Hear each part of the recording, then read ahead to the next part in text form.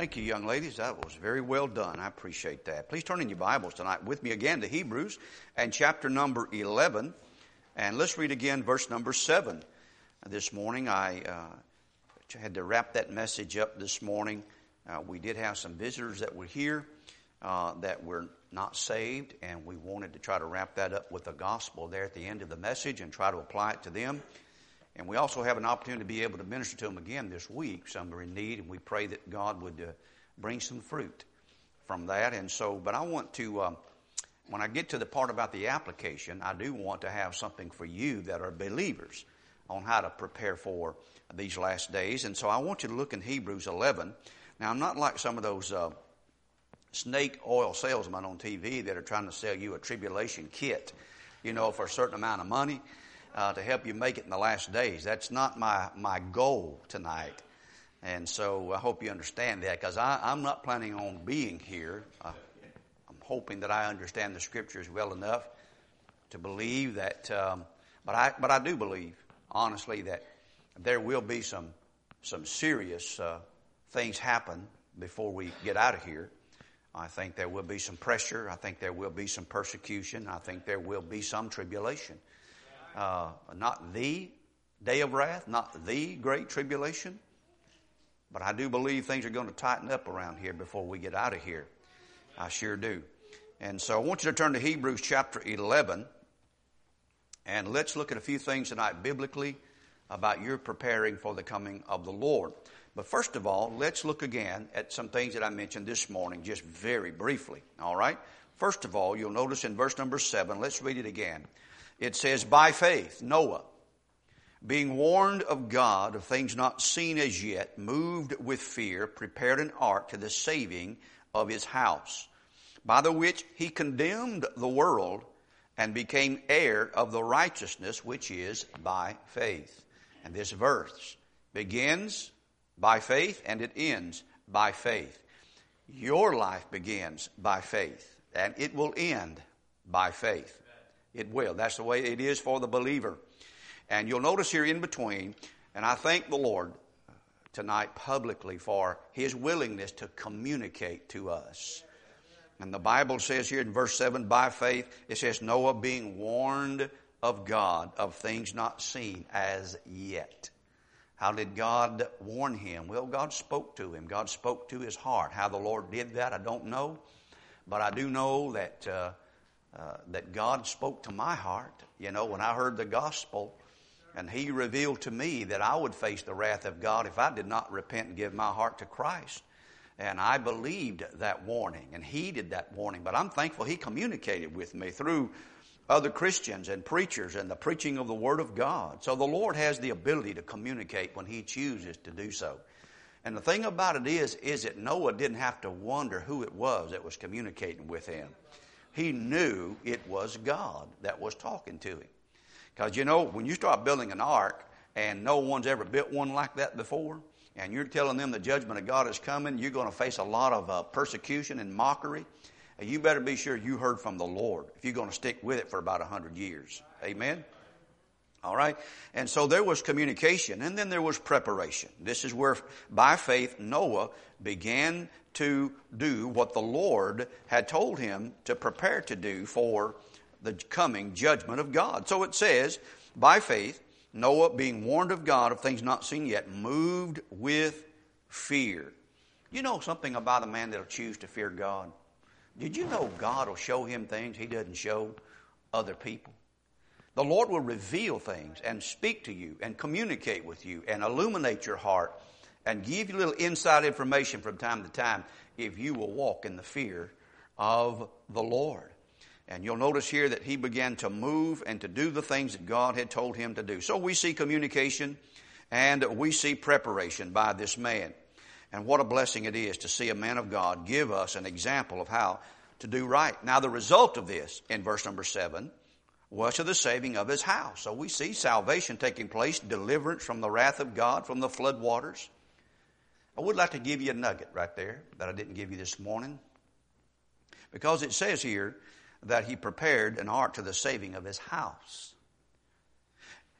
Our faith cannot be imputed to another. What a blessing it would be if we could. Don't you love your children? Wouldn't you want them to believe in the God that you believe in? Wouldn't you like to be able to impute your faith to them? But you can't do that.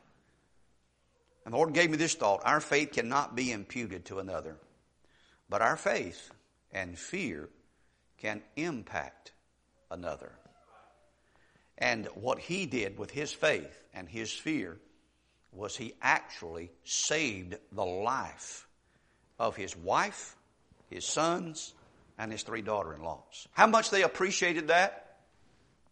Maybe on the other side of the flood, or maybe after it began to rain. But I wonder what was going on at the house when the boys got back to the house and said, "Boy, honey, what you been doing?" "Well, we've been working on Dad's boat." "Are you serious? Y'all ain't done with that yet? You've been working on it for 50 years. Can you imagine some of the conversations? I don't know if they believed, but I know this. I know that Noah's faith impacted their lives.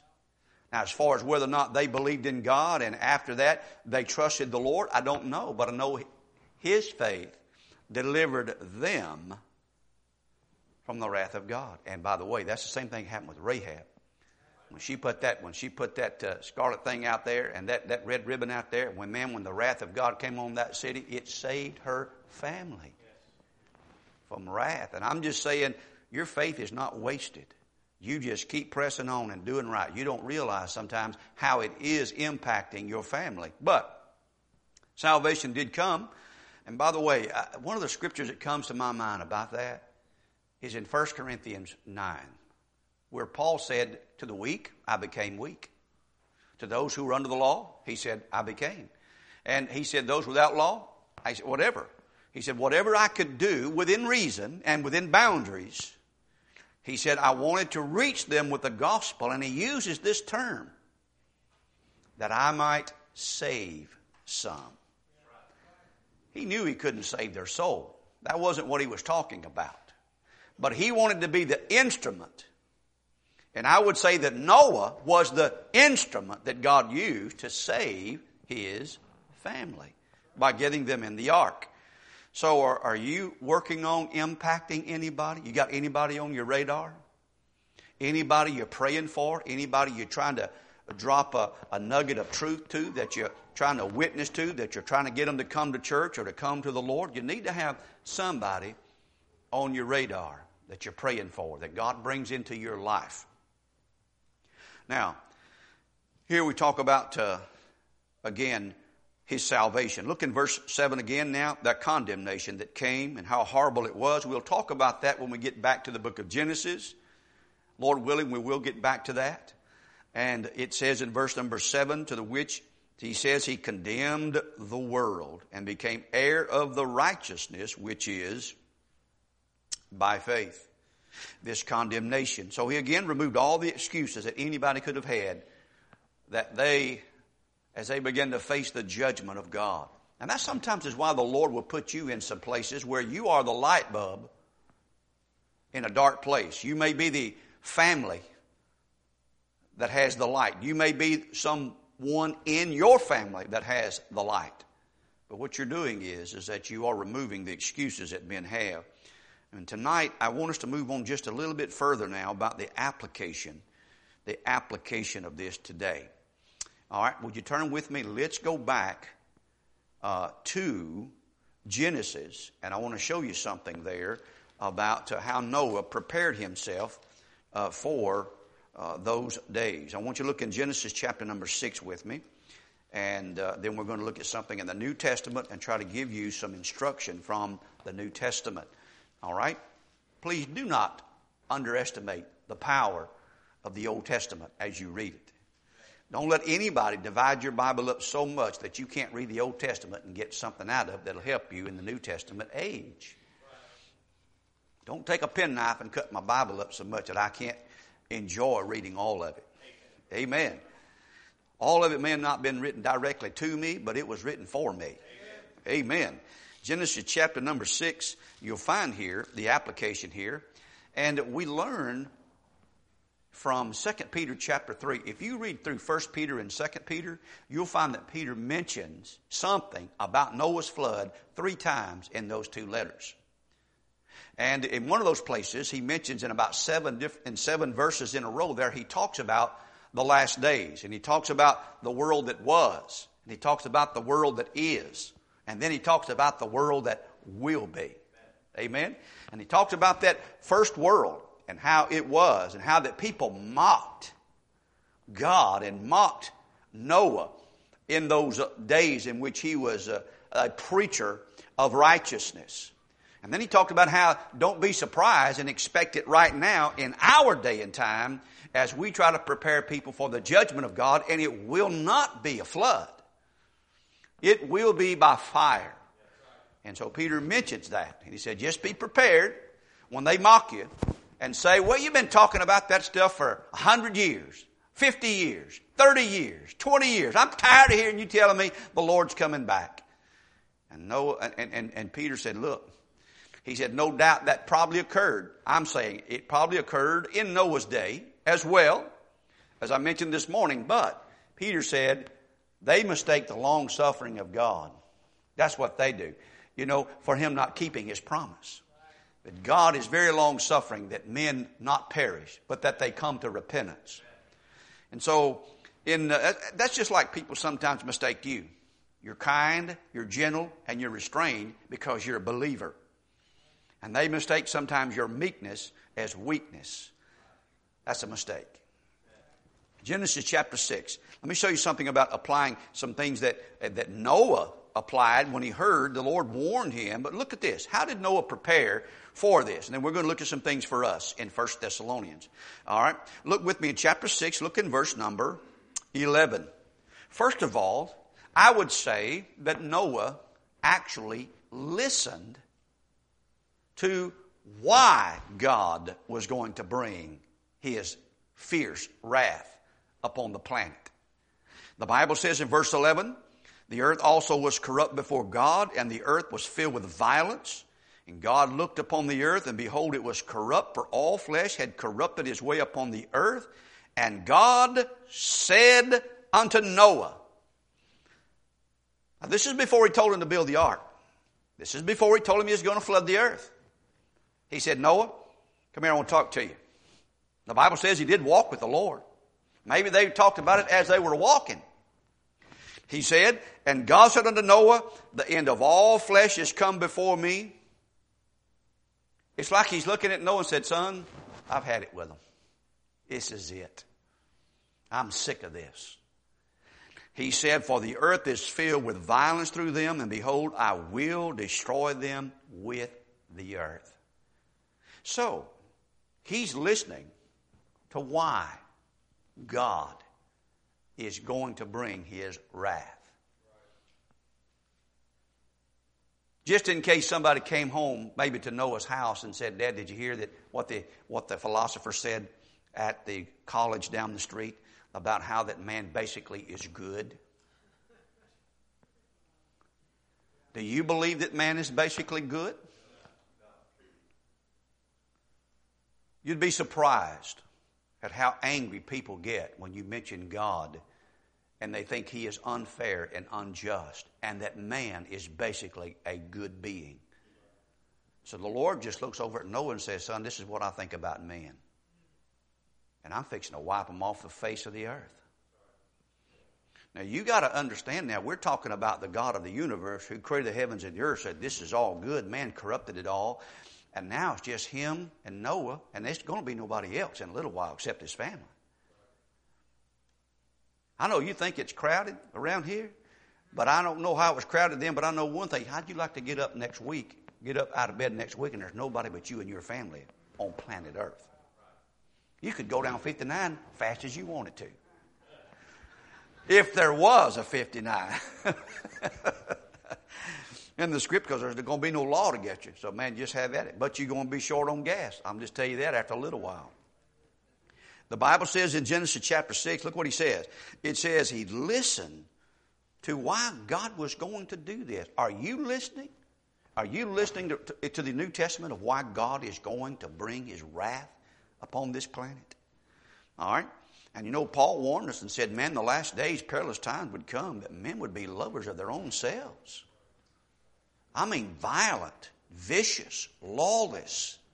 Brother, you want to pull back the curtain and take the police away, you see just a little glimpse of what this planet would be like if you take away the restraints that are on this planet.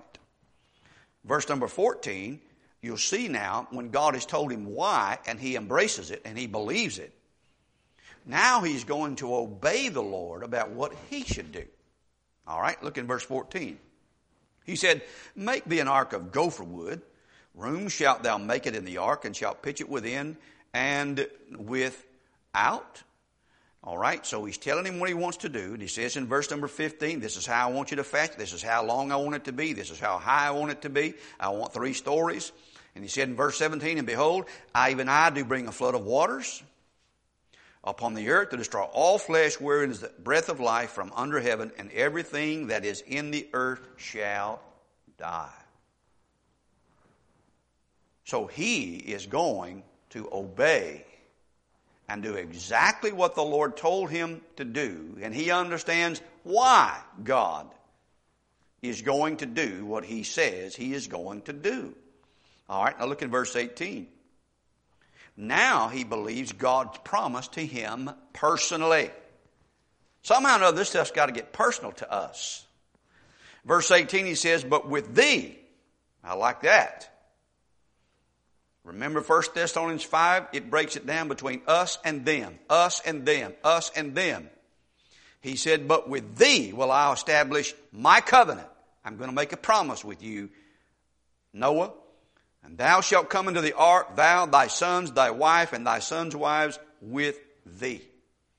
And he promised Noah that he would protect him from the wrath of God. And so what you have here, 3 simple things. You listen to what God's why was and what he should do. And during that time that he's building this ark, Brother Lauren, he is remembering the promise that God had given him, because after about 100 years, you're going to have to do more than just keep working.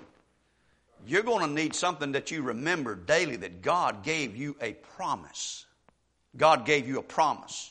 And verse 22 says, thus did Noah according to all that God commanded him, so did he. God told him to gather up some food. And God told him to get the animals ready. God told him all these things. And so he was committed to this for a long time, because he was convinced that God would do what he said. Are you? Are you convinced of that? Do you believe the judgment that God said he would do? Many think yes. Do you believe the promise God gave you that he would deliver you from his wrath? Do you believe that? Do you find any comfort in those promises?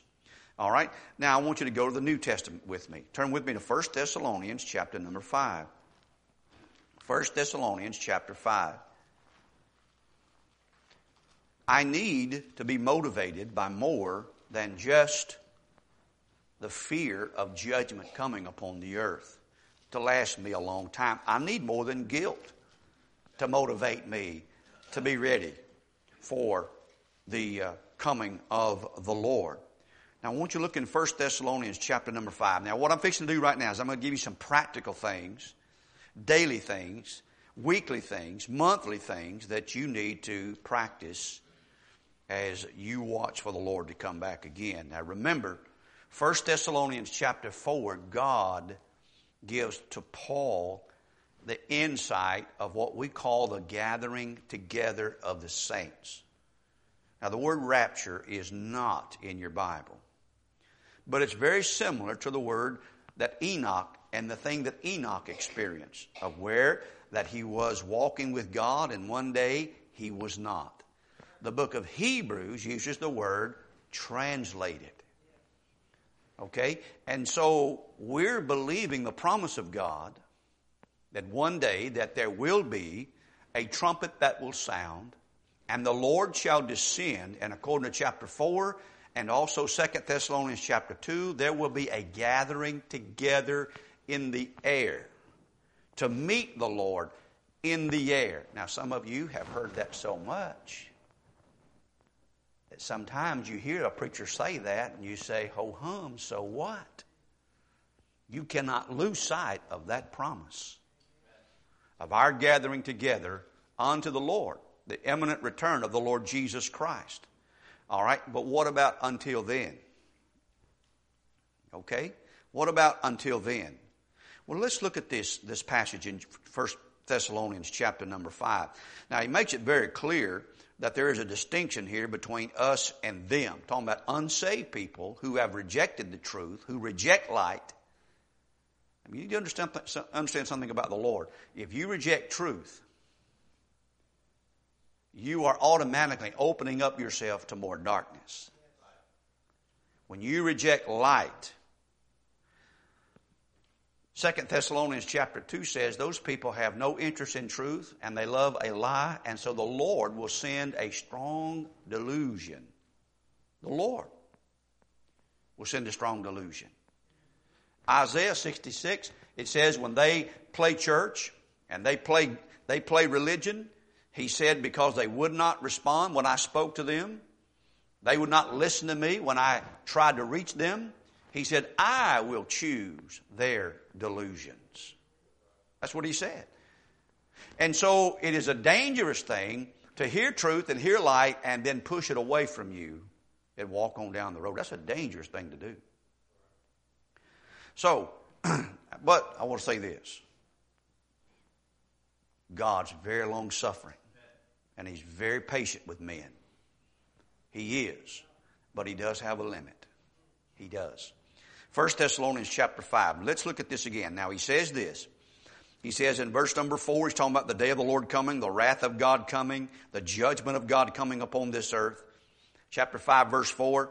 But ye brethren are not in darkness, at that day should overtake you as a thief. What the government is doing, what Bill Gates is doing, they don't understand that we understand.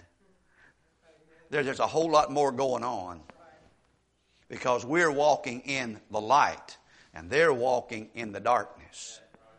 We can see the evil that's behind the evil that's taking place on this planet. All right? And he says in verse 5, he says, you are children of light. That means you belong to Jesus Christ. And children of the day. We are not of the night nor of darkness. Therefore, let us, born again children of God, not sleep as do others. That means don't fall asleep on the job here. Okay? Don't be apathetic. Don't be passive. I appreciate your patriotism. I'm trying to encourage men not to be passive. In the area of what you're talking about, I'm in another area of your spiritual life, that you would not be passive. The Bible says, therefore let us not sleep as do others, but let us watch and be sober. And I am watching. And I am listening. I'm watching what's going on. As a matter of fact, I mentioned to you this morning about the cashless society and about people not receiving cash and some actually rejecting your money when you try to pay for something. And Sister Stephanie was listening this morning and she sent me a copy of something that the governor of Mississippi put out yesterday or this week.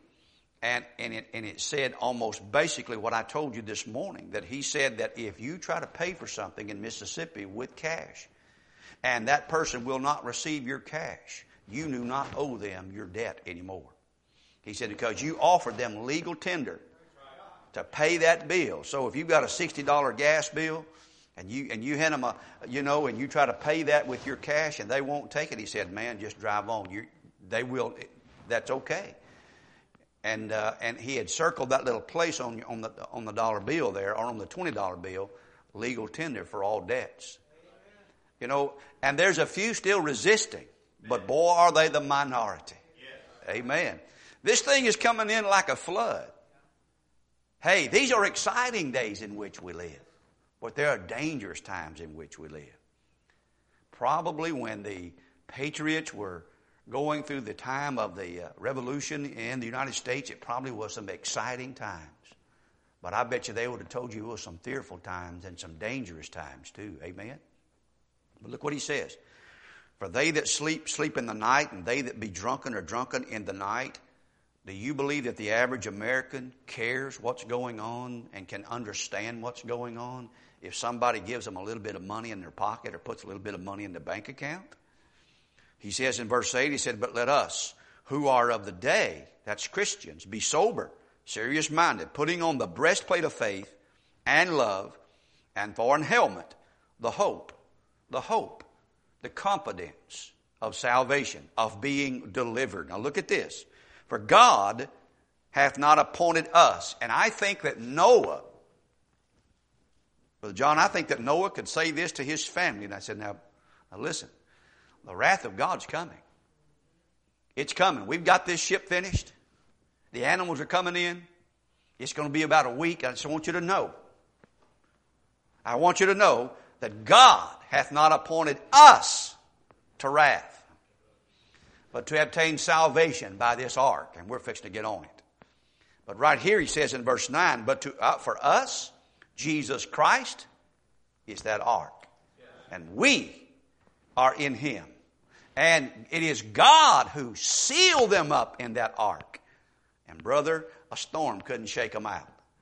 And I'm just saying that God also, I am in Christ. And I thank God that I've been sealed in Christ. All right, now look let's move on to the practical things. I know some of your teenage girls and boys would like to know how they're supposed to live their life. I remember when I first got saved, I had a good job and going to a good church and heard that stuff about the rapture. Man, I thought it was fixing to happen, yesterday. I was ready to go. I had a nice car, and I even bought a sticker and put it on the back of the car. Like if rapture occurs, you could have this car, something like that. I was ready to go. And I remember contemplating, whether or not I should go to a certain Bible college or not. And I was thinking in my mind, well, if I go and spend 4 years in school, what about all those people that I could have reached for the Lord before the rapture takes place? This is the stuff that was going through my mind, and I was serious about it. Okay, I was dead serious about it. And so I'm just saying that sometimes we get so caught up in this that we tend to think that we are going to hurry up the coming of the Lord or delay the coming of the Lord. But I promise you, like the day of Pentecost, they didn't pray the Holy Ghost down. He was coming down on time. And when the Lord Jesus comes, He's coming on time, on His time. All right, but we've got to live in the process, don't we? We still got to pay our bills. We still got to do the very best to preserve our country and save our families, don't we? How do we go about doing that? Well, I know one thing. The Lord wants you to be light, and I know He wants you to be salt. Light in darkness, salt preserves something. The Bible says here in chapter 5, verse 10, let's read on verse 9. For God hath not appointed us to wrath, but to obtain salvation by our Lord Jesus Christ, who died for us, that whether we wake or sleep, He's talking about whether you're dead or alive, we should live together with Him when He comes back. So here's what He says do. All right? And this is where the practical steps come in. So if you're taking notes, you just dig right in here and put this in your notes here. But these are the things that you need to focus on. And now, listen, this whole book, 1 Thessalonians, each chapter ends with a reference to the coming of the Lord Jesus Christ. All right? And you'll notice he says this in verse 11. He basically is saying to you to stay close to your church family. All right, now watch what he says. Wherefore, comfort yourselves. What's the next word? Together. Comfort yourselves together. He didn't say just get your Bible and get off somewhere and comfort yourself. He said comfort yourselves together. Together. I'm telling you, man, this pandemic around the planet has kept people from being able to get together all around the globe. I need you to remember something about the Word of God. Hebrews chapter 10, verse 25. I remind you of it again. Forsake not the assembling. It didn't say forsake not the assembly. Forsake not the assembling, ing. Coming together. Forsake. It doesn't mean that you can't from time to time not break that off, but he said don't forsake it. Forsake not don't get the idea that, hey, okay, we just need to have internet church and not ever get together again. God said, don't you do that. Don't do that. There's more to church than just somebody singing a special and somebody getting up and preaching. There's a whole lot more to church than that. That's important. But that's not all there is. You need each other. You need to be around each other. He says, forsake not the assembling of yourselves together, as the manner of some is. But he said, and so much the more as you see the day approaching. So he's saying, as you get closer to this thing, you are actually going to need to get together as much as possible. And it's going to get to where that, who knows, this thing it gets out of the banks again, and what they're planning until after the election anyway, they're going to be promoting fear and folly until at least, and if Trump is elected, there's going to be no telling what's going to happen when it comes to these things, because they absolutely hate what he stands for and what you stand for. All right? And so the Bible says in chapter 5, that verse number 11, what you need to first of all, stay close to your church family, okay? If you're a young lady and you're courting somebody, don't let that somebody pull you out of church. Stay in church. Stay with a good church family that believes the Bible, preaches the gospel, believes in the coming of the Lord. Amen. And notice what he says in verse number 12. Evaluate. Now, if you're going to be in church, don't just be in any church. This is what he says. I'm not afraid of this verse, but I have to teach it to you. It says that you ought to evaluate your leadership. And once you've evaluated your leadership, if it passes the test, then you need to esteem that leadership highly for their work's sake. Okay? All right. So, verse number 12. We beseech you, brethren, to know them which labor among you. Know them. Know their faith, their beliefs, their pattern, their matter of life, their sincerity. And God protects you from just following any man who wears a suit and says he's a preacher or a pastor. God protects you. He gives you qualifications for those things to protect you. All right? And so he says, know them which labor among you and are over you in the Lord and admonish you. So don't underestimate the influence and impact of a pastor or a preacher in your life in the last days, but make sure that they qualify to be in the position of leadership in your life, to watch over your soul. Do you agree with that? All right. He says it's not a matter of whether you like him or not. It's not a matter if you don't like him or not. Is he qualified? And is he meeting the standards? And if so, then if he's over you, which means he's exercising some authority, and then he says, and he admonishes you. Well, if somebody's admonishing you, that means every once in a while you might hear something that just might rub you the wrong way. Amen? And you may not like everything that he says, but he loves you enough to admonish you, to reprove you, to rebuke you, to exhort you. And by the way, if some of these guys are interested more in being liked than they are in taking care of you. And so the Bible says in verse 13, now, let's read on real quickly. So it's important in the last days that you stay close to your church family and evaluate the leadership, esteem them very highly if they pass the test. In verse 13, to esteem them very highly in love for their work's sake and be at peace among yourselves. All right, you need to get in there together and say, hey, this man is our pastor. Let's go. Let's press on. Let's don't squabble about things that don't matter. And let's face the enemy. Let's face the darkness. Let's be together in these last days. That's really what he's saying to you. All right? Don't let pettiness divide you. Or personal preferences. In these, especially these days, about the things that are going on, man, that are just crazy. Okay? Verse 14. And the Bible says here now, he moves on. And he says, now, the pastor has a job. He says, but you have a job. He says, now we exhort you, brethren. He's not talking to the pastor there. He was talking about the pastor in verse 12. He said, we exhort you, brethren, you also get in on this and warn them that are unruly. Okay? And so you get involved in the protection of your church, of warning each other that are unruly. And comfort the feeble-minded. Nobody wants to qualify for being the feeble-minded. But there are people who are afraid of everything and who believe everything that they see and hear. We had a dear lady who's now in the nursing home, and we love her to death, but they had used her as an illustration the other night. Just a godly woman. And after her and she's in her 90s now.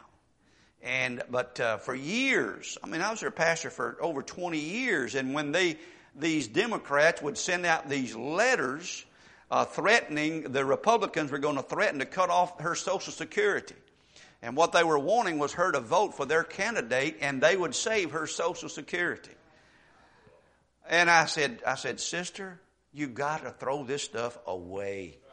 She would come to church just in a tizzy, just worked up, afraid that they were going to have their Social Security check cut off by those mean old Republicans. You know, so like some of those TV commercials they had one time during an election year, they showed a Republican pushing somebody off the cliff in a wheelchair.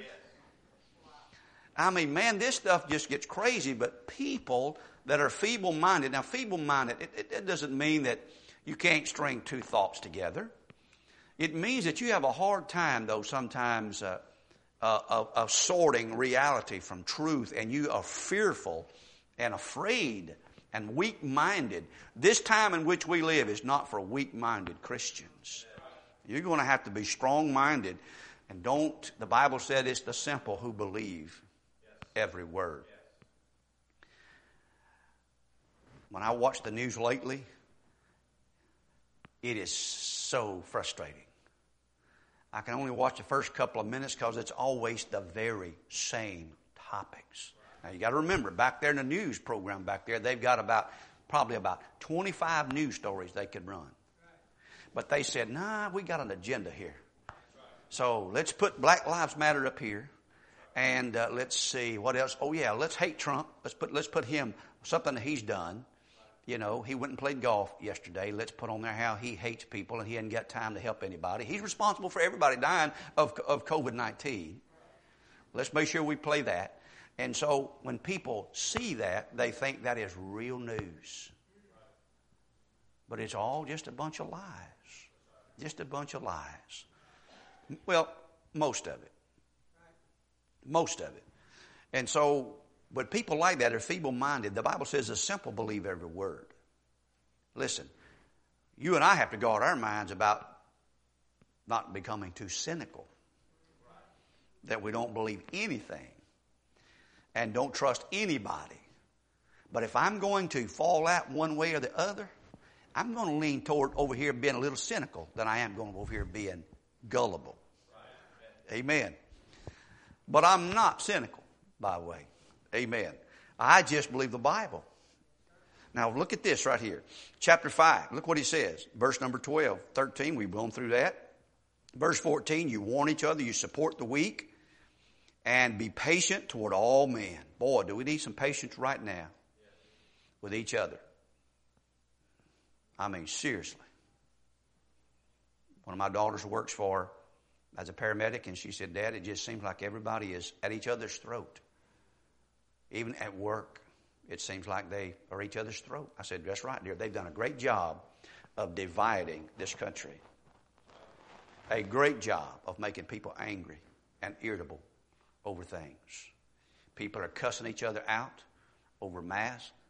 People are ready to fight over whether or not they should be vaccinated. They are ready to fight over whether or not somebody should respond to the flag properly. And I know where I stand on all those things. And I do get irritated. You know, and I just might slap you in Jesus' name if you just mess with me about some of that stuff. Amen. But I will ask you to forgive me. I will repent, and I will ask you to forgive me. I will. After. Be patient toward all men. So I'm going to give you something to be patient about.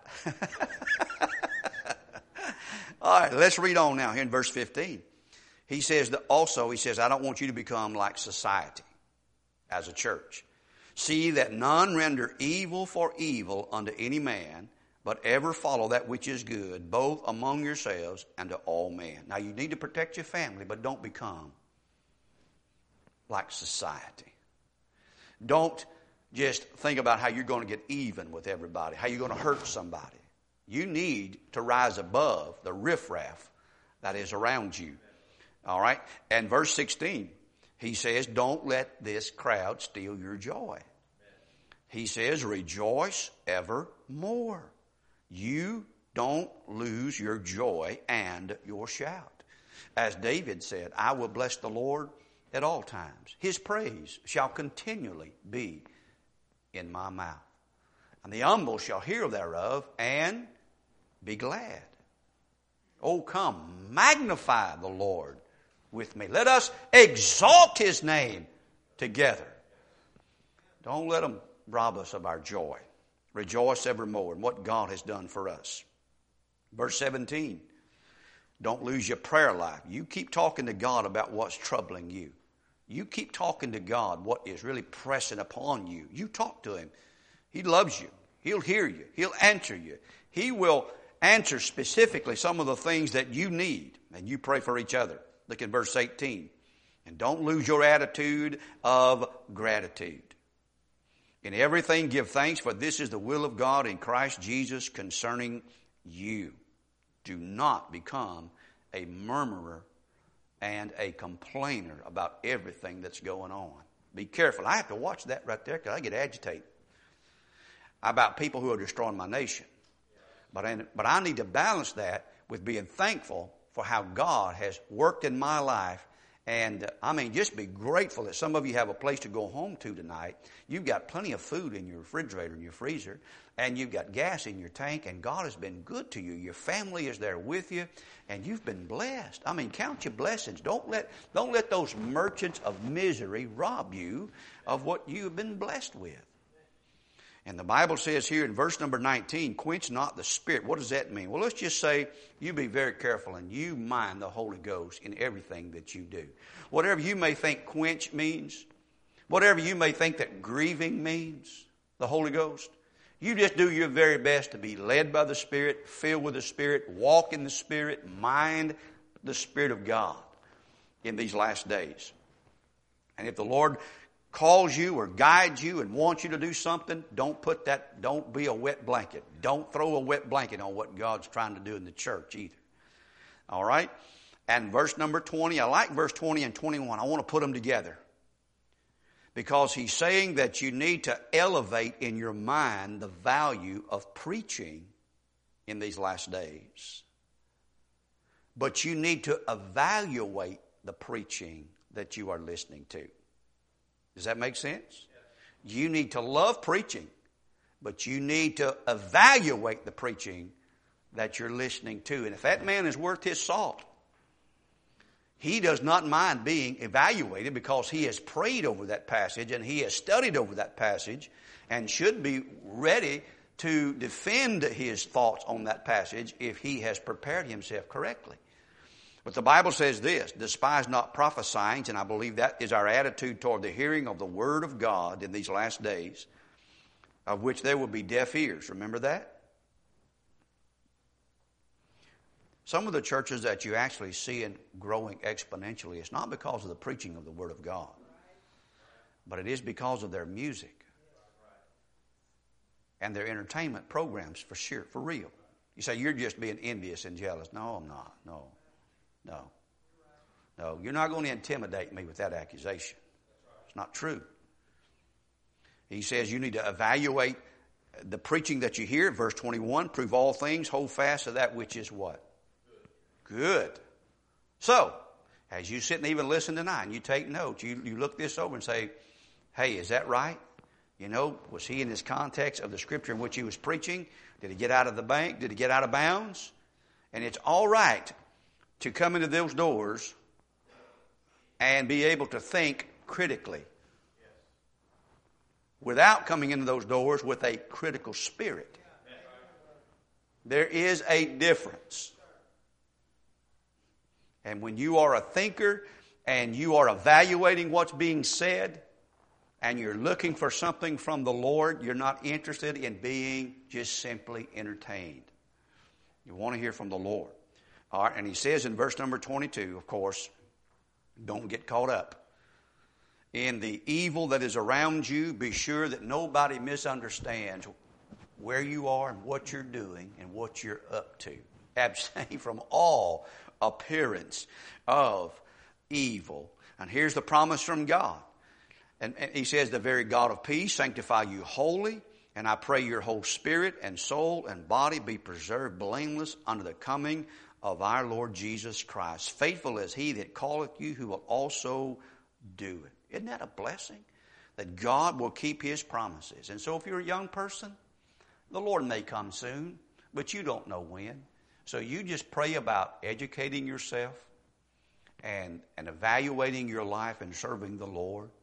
And if the Lord brings a young man or a young lady into your life who fears the Lord and wants to serve the Lord, then man, just if it's God's will, go ahead and get married and have a family of your own. Get ready to serve him with your family. Don't hesitate serving the Lord with all of your heart, with all of your mind, and with all of your being. 1 Timothy chapter 6 is, Paul mentioned some things there about the blessings of God and even material blessings. Talking about money. He says the love of money is the root of all evil. But as he goes on through that passage, he says, now listen, I need you to understand something about the coming of the Lord. He said, listen, don't you ever apologize and feel guilty for how the Lord has blessed you. By the way, the Lord believes that it's okay for a man to own property. You say, well, what's the big deal about that? Because there's a wave coming in America that wants to take away that right of personal property.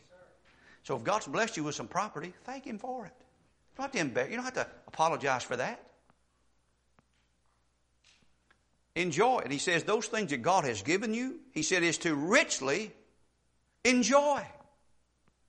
So is it possible then that during the week that I could actually just enjoy living without having to worry about the fire of God coming down from heaven and that I'm responsible for everything that goes on the planet with that weight and that guilt? Man, I can't live like that. But I can be what God's called me to be, and I can do what God's called me to do and be and live as a husband, a father, a pastor, a citizen. Listen, there's a lot of folks out there that's always trying to sell you a package. You just need to live for God. Be the best wife you can be. Enjoy that family. Enjoy them youngins. Be a good husband. Work hard. Come home from work. Kiss your wife. Kick the dog. Whatever needs to be done. I mean, just have a balance to your life.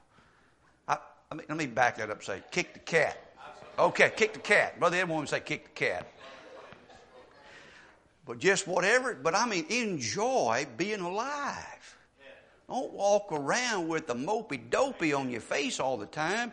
Well, the Lord's coming and I don't know. I do know he's coming back and I'm going to meet him in the air, and I'm just trying to be sensitive to him, but I know he wants me to be faithful in what I am and what I do. And you need to do the same. Okay? And if the Lord, somebody invites you out to go eat, go out there and enjoy the fellowship, and it's hard though to eat with a mask on. You know that? It just really is. Man, I just have a hard time getting it through there. I'm sorry. Well, really, I'm not. I'm sorry. I'm just going to get me a mask that's got a hole cut in it. Or either I'm going to get one of those Lone Ranger masks and just put one over my eyes now when I walk into Walmart where they'll say, hey, he's got a mask on. Amen. I just pray that you'd enjoy your salvation. Don't let people rob you of the expectation of Christ coming back, and don't be a nervous wreck in the process of the things that you see. But walk with him. Rejoice evermore. Be thankful for what God has blessed you with. Amen. Praise the Lord. Let's pray. Father, in Jesus' name, bless our church. Encourage them, Lord. Strengthen them, Lord. Don't let all this stuff rob them of their peace at home, peace at the heart. Lord, these men work hard, and I pray, God, they might be able to work hard without and live guilt-free. Enjoy your blessings upon them. Help us to be a good witness in these last days. And thank you for Jesus, and thank you for a great church. In Jesus' name, amen.